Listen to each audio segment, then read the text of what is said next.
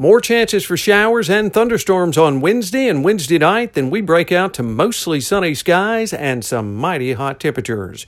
Your BlueRidgeLife.com and Becerra Lawncare weather update is just ahead. The Blue Ridge Life magazine smartphone app for iPhone and Android is available now. Download yours for free today. Weather next. Well, the hot days of summer are officially here, and that means all the yard chores you need to get done. Be sure and call the folks over at Becerra Lawncare to take care of those chores while you sit back and relax. Things like lawn mowing, weed eating, cleaning out gutters, and more. Call Carlos at 434-962-3266. He'll call you back. And while you have him on the phone, ask him about yard mowing. The list is long, so be sure and get in line. Call Carlos at Becerra Lawncare. That's 434-962-3266.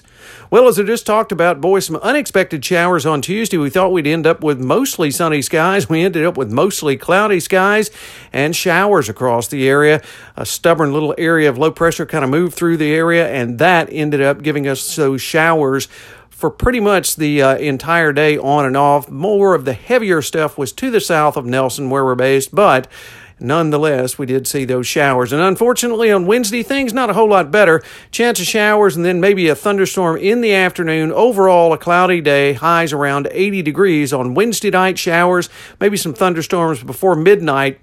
Then the chances diminish after midnight. Overnight lows in the upper 60s to near 70. Then by Thursday, I think we'll end up with a mostly sunny day, but boy, things begin to heat up. We're about 90 on Thursday. Friday, we're around 91. Saturday, 93. Sunday, 93. Then a chance of hit or miss scattered afternoon and early evening thunderstorms back in the forecast on Monday and Tuesday, but daytime highs there each day in the lower 90s to upper 80s. Maybe on Tuesday we cool down to that. All the overnight lows right around 70. So we're headed into a pretty hot period once we get past this rain on Wednesday and Wednesday night.